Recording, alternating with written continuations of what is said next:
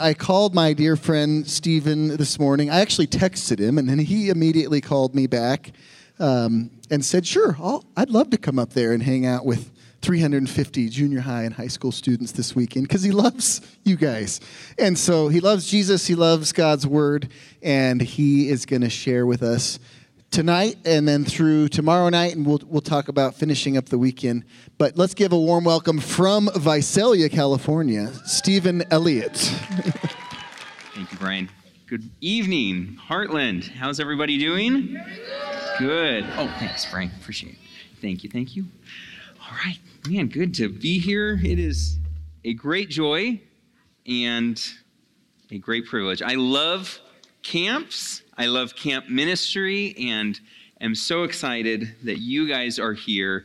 One more time, really quick. Who has never been to a camp before? This is your first time at in a Christian camp setting. Awesome. I am so excited for you guys. I remember my first time at a camp. I would never in a million years, I remember very clearly that first camp, and I would never have guessed if you had told me, 30-ish years later that I would be at a camp speaking, that I'd be, bringing students to camps, and, that camps would have such a big part of my life. And so, anyway, so for all of you, this is your first time at camp, welcome. And I'm very excited for you. It really is a joy and a privilege to be here. A few things. If you've got your Bibles, open up to John 17. And if you've got any kind of a bookmark or something like that, put that in John 17. John's in the New Testament. It's the fourth book in the New Testament: Matthew, Mark, Luke, and John. Don't be afraid to use your table of contents. No shame in that. If you don't have a Bible, there's Bibles in the back. And yeah, man, what's up? John 17, chapter 17. Yeah, thank you. Thanks for asking. Never be afraid to ask questions. Good job. What's your name, man? Christopher. Way to go, Christopher. Thank you, brother. Appreciate it. So if you've got, if you want to bookmark it, because we're going to be in John 17 today and both messages tomorrow. And so we'll be jumping around at some other passages as well. Tonight, we're also going to be in the book of Isaiah chapter 6. So if you want to see that, look at that in your table of contents and maybe put a pen or a pencil there and just kind of mark it, because we'll go back and forth. But again, I believe there's Bibles in the back. If you didn't get a Bible, if you don't own a Bible, the camp has some that they would love to give you. Please don't hesitate to ask for that. There's notebooks, there's pens. I'm a firm believer in being a note taker. For me, it just helps me remember things. It locks it in my mind in a different way, in a really good way. And so I really encourage you to take notes, write these things down. This is all good stuff. So just a few quick things about me. As Brian said, my name's Stephen Elliott. I am the high school youth pastor at Grace Community Church in Visalia. I've served there for a little over 15 years in that role. I was an intern at that church before that, and even before that, I was a student in that youth group. And so I remember walking into that youth group on a Sunday morning with that deer in the headlights look. Maybe some of you are maybe very new to your church, and so that feeling I don't know anybody here. I remember getting plugged into that youth group, and the Lord just did great things in my life through it and called me to ministry, and never would have believed that He would call me to stay at that church and serve as a pastor there. And so I love high school students, in part because it's kind of my world. It's who I interact with week in and week out. But high school, kind of that junior high, I'm excited that this is kind of a junior high and high school camp, by the way, because that kind of end of junior high school and beginning of end of junior high and beginning of high school is right around the time the Lord really started to get a hold of my life. And I grew up in a Christian home. I think I gave my life to the Lord at a young age, but man, it wasn't until I got to be where you guys are at your age that the Lord really started to show me what it means and what it looks like to be a follower of Him. I would say for me, I prayed and asked Jesus into my life as to save me, but there was definitely this disconnect in my mind of like what it is to follow Jesus as Lord of my life. For Jesus to actually be in charge of Stephen Elliott's life, not Stephen Elliott to be in charge of Stephen Elliott's life. There was a major disconnect, and it was when I was your age, kind of where you are, things started to click, and God put people in my life to kind of show me, like, this person says they're a Christian, and I say I'm a Christian, but our lives look really, really different. And what's the difference? And so, like, I started asking those questions, and the Lord started opening my eyes and seeing things. I started seeing sin in my life and realizing that I was holding things, and keeping things back from that I didn't want to hand over to the Lord and trust Him with. And so anyway, all that is to say that high school, junior high school age, this is such an amazing time to be alive. This is such an amazing time for where the Lord is speaking to you. And so I encourage you, as you hear Him speak to you, as you hear Him challenge you this weekend, do not turn your back on that. Don't turn that off. Don't turn that voice off. You will not regret saying yes to Jesus. I guarantee it. So that's a little bit about me. I'm up here. I'm married. My wife Holly and I have been married for over 15 years, and she's up here with me this weekend, which is really exciting. And we have a daughter. Her name is Evelyn. We call her Evie, and she is 6, and she's up here as well. But Evie's asleep right now, so Holly is with her. But you'll see them around tomorrow as well. So I'm going to take just a couple of questions. What do you want to know? Anything? I'm not super exciting. If you ask, like, what's like my craziest, wildest moment, it's going to be like, I don't know, something really boring. But you could ask, and it's probably going to be boring. I don't know. But so I'll take just a couple quick questions. What do you want to know? In the back, yes, sir. What's your name? Yeah. Oh, nice. My name is Andy. Nice to meet you. My question is, has there ever been a point in your life where you feel like you've kind of strayed away from God and you have to bring God back? Oh, great question, Andy. Thank you. At times where I strayed away from the Lord, I mean, I would say, and I'll kind of share a little bit about this. Early on, when I was, like I talked about, when I think I gave my life to Christ at a young age, but there was definitely a lot of straying in there throughout kind of junior high. I didn't recognize it because, up front, I was a great Christian. Like I was president of the Christian club in junior high. Like, so for all of you kids who know how to play the game, but you're secretly a whole other person, like, I know how that game is played because that was me. So there was definitely, like, my friends wouldn't think I was straying, but there was definitely who I was behind the scenes in my heart, how I viewed people, how I try to elevate myself above people. There was a lot of strain and just a whole other things. And there's definitely seasons where you're like, I've just not been walking with the Lord like I should be. I mean, you think like, oh, he's a pastor. He's like this perfect Christian. Like, that's so not true. There's definitely, some seasons, but not, I don't know. Does that then answer your question? Great question, Andy. Thank you, brother. Yeah, go ahead. I'm taking notes, and I was wondering if there's like a certain topic that we're going to be discussing. A certain topic? Yes, absolutely. Do you want to know what to write down in your notes? Are you a hardcore note taker? Me too. Oh, you have your own notebook. Awesome. I'm like that too. Yeah, at the top, if you want to write in your notes, at the very top, you could write, it's not about you.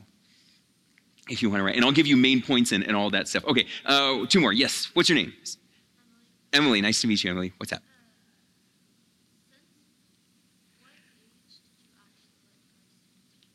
What age did I say that again? What age did I become a Christian? That's a great question. I wrestle with that sometimes in my life. I don't know. I would say I was young when I prayed and asked Christ into my life, probably 7.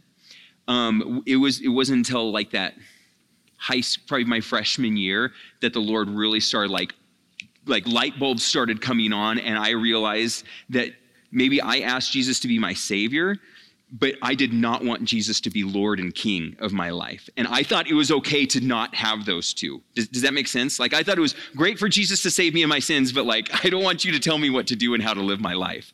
And so it was really when I was in high school that's like, okay, you get to be Lord of my life now. So I would say maybe around then. The Lord knows. I'm not quite sure. So if you're out there and you're like, I don't know, like that's okay. Okay, one more. Yes, what's your name?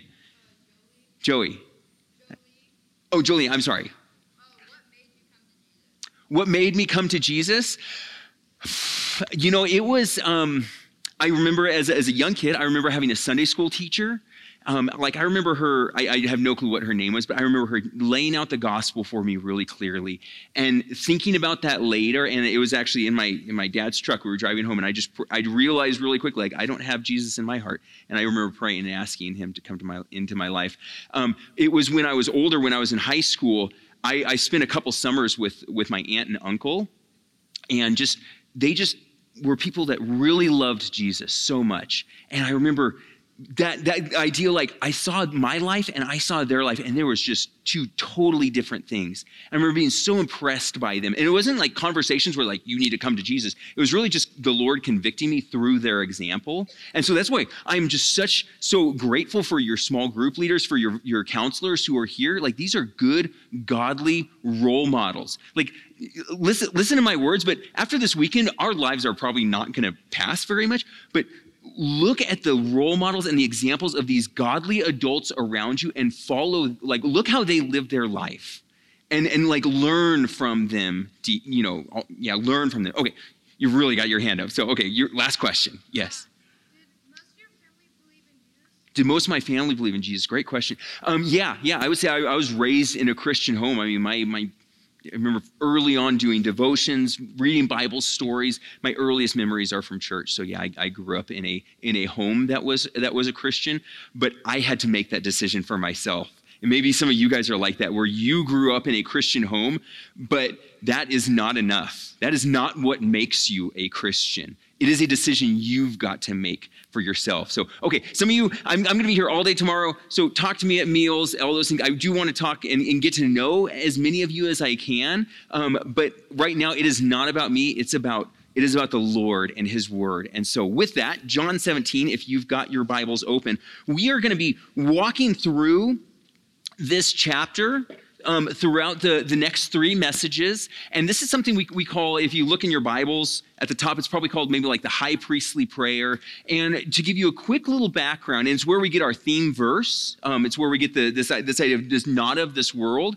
It comes from John 17. And to give you a quick little background to this chapter, this is at the end of Jesus' ministry, right before he's going to go to the cross. And he is poured into his disciples for around 3 years. And he is hours away from being arrested and being beaten and humiliated and ultimately crucified. And that's not the worst. The worst thing that he is going to endure is the wrath of God poured out on him for our sins. That's what is breaking Jesus. And yet he takes time after he's instructed and poured into his disciples, and he takes time to pray. And in that prayer is some incredible things, some really deep things, more things here than we have time to unpack over the next day and a half. So many things I wish we could talk about, but we're going to just look at some things in very broad strokes. And this, so that's kind of what we're talking about. In John 17, 15 to 17 is our theme verse. We'll read it again. I know we read it at dinner. But Jesus says this, and this is from the New Living Translation. He says, I'm not asking you to take them out of the world. And he's praying to the Father. Out of the world, but to keep them safe from the evil one. They do not belong to this world any more than I do. Make them holy by your truth. Teach them your word, which is truth. So this idea of being not of this world, it's this phrase that, again, comes from this. And what Jesus is getting at is this idea that his followers, his people, what we might call disciples or just followers of Jesus, while they live in the world, it's not like we're not being like abducted by aliens, taken off of the face of the earth. Well, we very much live in the world. We are not ruled by the world. The world doesn't tell us, isn't in charge of us, and we don't bow our knee to the things of this world as in charge of our life. Like, we don't submit ourselves to the ones who rule this world. The ones who are in charge of this world don't have ultimate control over us. Jesus is. So that's this idea of not of this world. And the call to be a follower of Christ is very much that. Like, while we live in this world, Jesus is our king. Jesus rules and reigns over us. And for us to get that straight in our mind, for us to really have that mindset, there's some things that we've got to understand. There's some things we have to get straight in our lives. And one of the important key things is at the very beginning of this chapter. So John 17, where our text is tonight, is John 17, 1 through 5. It says, after saying all these things, said to his disciples, Jesus looked up to heaven and said, Father, the hour has come. Glorify your Son so he can give glory back to you. For you have given him authority over everyone. He gives authority, and he's speaking of himself when he's talking about the Son and him, and he's speaking kind of in third person. And he says, he gives eternal life to each one you have given him. And this is the way to have eternal life, to know you, the only true God, and Jesus Christ, the one you sent to earth. I brought glory to you here on the earth by completing the work you gave me to do. Now, Father, bring me into the glory we shared before the world began. The main point, if you're taking notes, write these things down. The main idea, the big idea I want you to understand tonight is this. God's desire is for his glory. Let me say that again. God's desire is for his glory. The purpose and desire of our lives should be to glorify him. I'll say it again. God's desire is for his glory. The purpose and the desire of our lives should be to glorify him. Real quick, just throw out some examples. What does this world say should be the purpose of our lives? Like, what does this world say is the purpose of why you exist, and what should be the goal and the aim and the target of your life? Like, what should you spend your life doing? Go ahead. Yep. Wealth? Yeah, acquiring money? Absolutely. Good one. Yeah, over here. Settling down, having a family. Good one. Over. Did I see one? Yeah, over here. Live life to the fullest, right? Like, maximum personal happiness, right? Would be good. Yeah, absolutely. Right here. Yeah, bud. Anything you want. Yeah, that's a good, just broad. Yeah. Someone over here had their hand up. No. Yeah, in the back. Self-actualization. Woo. Nice word. What do you mean by that?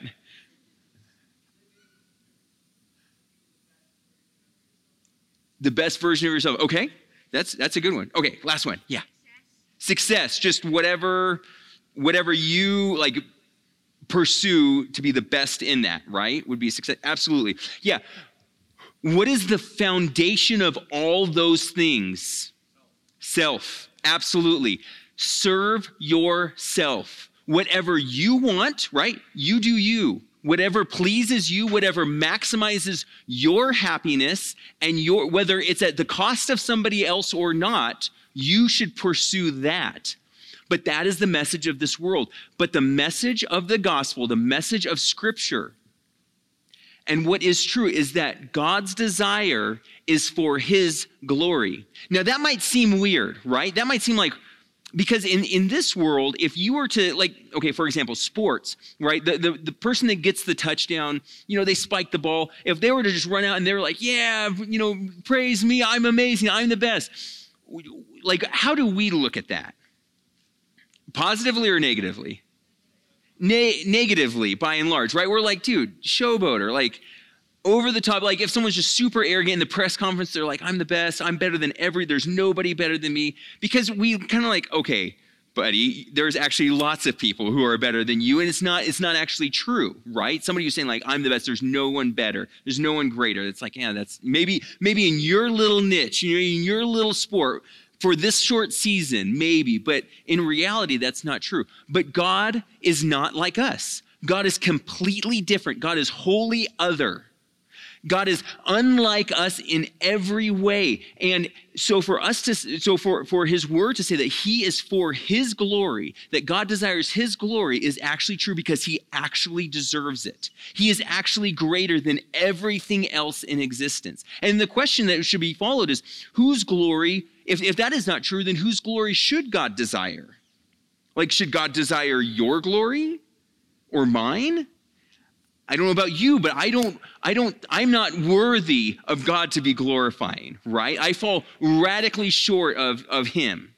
And so the reality is that for God to desire his glory is a good and a right thing because he should be glorified. He deserves it. There's nothing and no one better or greater than him. So again, our main point, our main idea, God's desire is for his glory. The purpose and desire of our lives should not be to serve ourselves. The purpose and the desire of our lives should be to live for God's glory, should be to glorify God. He is the only one worthy of worship. I want to now flip back hopefully you've got your Bible marked in John 17, but maybe like you mentioned, or I mentioned that we're going to be in Isaiah as well. Flip back over to Isaiah. It's in the Old Testament, kind of in the center. If you open up your Bible, you'll probably hit Psalms. Go a little bit to the right. You had a big book of Isaiah. Isaiah chapter 6. There's this incredible story, one of my favorite stories in Scripture, of Isaiah when he comes face to face with God. In our world, if you just watch, you could watch any movie or cartoon or something where God is a character in that, in media, there is probably one of a few ways that God is often portrayed. And even if it's not in media and it's more in just our minds, I think God is often portrayed in a couple different ways. Like I said, Isaiah 6, I see some of you maybe like flipping towards it. One way, I think the most common, is that God is portrayed as like this great-grandfather figure, right? Definitely wearing a robe, always a beard, big, long beard, this great-grandfather type of person. And, it's like he's nice. He's like, oh, sit on my lap. Let me tell you a story, or something like that, where he's just kind of a jolly person, or kind of a Santa Claus, right? Again, kind of the great-grandfather figure. And he has power, but his whole power exists to bring you stuff. And he brings good stuff to good people, and he kind of like just brings bad things or no things to bad people who don't deserve it, right? Very much like a Santa Claus.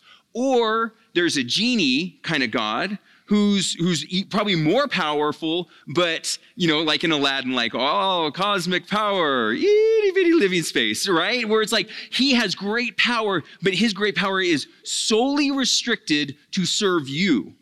And to fulfill your wishes whenever you choose to call on him, typically times that are inconvenient, right? Those are one of the several gods, versions of God that is common in our minds, that we often, if we choose to think of God, that's kind of what we think of. He's got power, but he's just kind of a guy at a distance. But look at what Scripture says about God. Again, we think of Jesus, who is God in the flesh, but he is God masked with flesh. He is God whose radiance and glory and brilliance is masked, is covered, has human flesh on it. God in all of his glory is seen here in Isaiah 6. Listen, it was the year King Uzziah died that I saw the Lord. I saw the Lord. The one we sang to tonight, the one we prayed to, Isaiah sees with his eyes. He was sitting on a lofty throne. The train of his robe filled the temple. Attending him were mighty seraphim. These are these heavenly, angelic type creatures. There's a lot of mystery around them, and we just don't know much about them. But what we see here is that their purpose is to worship God. Attending him, each having 6 wings. With 2 wings they covered their faces. With 2 they covered their feet. With 2 they flew. They were calling out to each other, holy, holy, holy is the Lord of heaven's armies. The whole earth is filled with his glory. Their voices shook the temple to its foundations, and the entire building was filled with smoke. And then I said, it's all over. I am doomed, for I am a sinful man. I have filthy lips, and I live among a people with filthy lips. Yet I have seen the King, the Lord of heaven's armies. We'll stop there for a second. What we see here is that Isaiah sees God, but it says he doesn't even see all of God. He doesn't see his face. He says he sees like the train of his robe fills this heavenly temple that he is in. So it's like Isaiah gets this image of the feet of God, basically. And he sees these angelic creatures who are so humbled in the presence of God that they're covering their feet and they're covering their face in the presence of him, and they're just crying out to one another, holy, holy, holy is the Lord. And just the sight of this brings Isaiah to his knees. God doesn't have to say, Isaiah, let's talk about your sin. Let me show you all the ways and give a PowerPoint presentation on why you're not worthy to be in my presence. Isaiah only has to see the holiness and the glory of God to realize that compared to him, he does not even come close. And he is a broken man in the presence of almighty, holy, perfect God. And just when you think that's when God really just, drops the hammer on Isaiah. Like, wait for God to just really make Isaiah really feel how low he is and how like worthless he is. Because sometimes we think about that's another version of God. Like God is just this jerk that sits up in heaven and is like, you dirty little sinner. I see what you're doing down there. Shame on you. Do you realize how gross you are? You should be so ashamed of yourself. Ugh, I don't want anything to do with you. Sometimes that's what we think of God. But look what happens to Isaiah when Isaiah breaks down and recognizes the difference between him and God. Then I said it's all over. Verse 6, then one of the seraphim flew to me with a burning coal he had taken from the altar with a pair of tongs. He touched my lips with it and said, see, this coal has touched your lips. Your guilt is removed. Your sins are forgiven. You see, is there this chasm of difference between us and holy, almighty God? Absolutely. Does God long to just sit there and make us feel so small and so worthless? Absolutely not. It is when we realize that. It is when we realize our unworthiness to stand in his presence. That's exactly what he wants. He wants to forgive us. He wants to restore us, and that's exactly what happens. Look at the next verse. Then I heard the Lord's asking, whom should I send as a messenger to this people? Who will go for us? And I said, here I am, send me. You see, Isaiah is now able, he's allowed, he's empowered to now stand in the presence and to be a spokesman for God when he recognizes who he is, his unworthiness, and then he experiences forgiveness. Real quick, I need 4 volunteers. One final illustration. 4 volunteers. I call dibs. Who called dibs? Just the guts. All right, you call dibs right here. Okay, only one dibs can be called. I think there's a rule of dibs. Okay, right here. Okay, over here, and one like in the back. The one being pointed to. Yeah, with your hand up. Yep, you. Yep, come on up. All right. So you 4, would you 4 say like any of you think you are decent? Did I call 5 of you? Okay, sounds good. One of you will have to just. I need you. Like, would you guys say you're decent artists? Okay, can you draw a house? A house? Can we draw houses? Okay, we're going to draw houses. All right, we're going to have a contest. Come on up here. Come on up in front of everybody. We're going to move these. All right, get your paper. There we go. There you go. I've got a pen. Don't worry, I've got pens. Here you go. Here you go. Here. I do not have an eraser. They are pens. And here we go. Come on up. Come on up. Don't be shy. Stand up here. Here we go. Here we go. You guys are like, why did I? You volunteered for this. No takesy-backsies. Here you go. Okay, there you go. There's a pen. All right. We're going to go like 1 minute, 2 minutes. 2 minutes to draw the best. Wait. Don't go. Jeez, man. Easy. No, don't draw on the keyboard. Like, I don't know whose keyboard that is. Maybe. So, you need to be here. So, the one catch, I don't want you to use your hands. I want you to use your feet. Suckers! Everyone who didn't get picked is like, yes. All right, so take your shoes off. Wait, It's fine. Are you serious? If you really don't want to, if you're super self-conscious about your feet, fine. It's, you cannot, okay, you can use your hands to steady the paper. You cannot use your hands to touch the pin. You can take your sock, you can leave your sock on if you want. Can I put it between my feet? Yeah, no, you can, if you want to use both, don't start yet. So again, I recommend the grip the pin with the toes strategy. If you want to try like both feet, you can. Okay, 2 minutes, draw the best house you can, not using your little handsies. Are we ready? You have to, I mean, if you want to, you don't have, I mean, I recommend taking the sock off, but I mean, you do you, right? All right, are we ready? Yeah. Okay, on your mark, get set, go. I'll kind of keep time. Cheer 'em on, yay.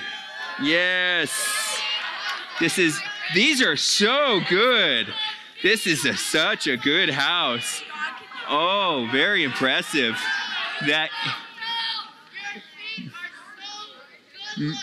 Maybe we should. Yeah, switching toes. Oh, this is gonna.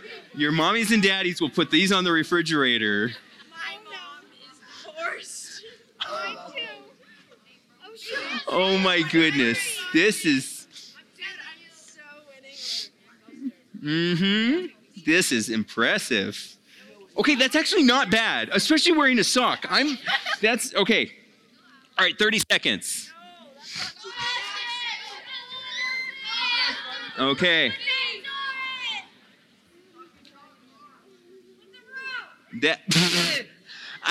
Okay. I'm gonna let you hold up that paper. I'm not gonna hold that up. It's a little. All right, ready? 10 seconds. Yeah, 8, 7, 6, 5, 4, 3, 2, 1. All right, and stop. All done. All right, now everybody, hold up your papers, hold up your beautiful house, and show it to your friends. Stand up, be proud, stand up. Be proud of your house that you drew. Hold it high. All right, by applause. Let's see if we can just hold it high. Who thinks? All right. Whose foot house is this? What's your name? Allie. Allie's the best? Cheer. Okay, and Austin. Yeah. And so hold it high, hold it proud. I think that, and yeah. All right, what was your name? Kylan? Yes. I think by sheer applause, Kylan was wearing. Let me see that. That's pretty impressive. Not bad. All right, thank you. You can keep both if you want. Again, bring it home, hang it on your refrigerator. So beautiful. So proud of you. You have to take your shoe as well.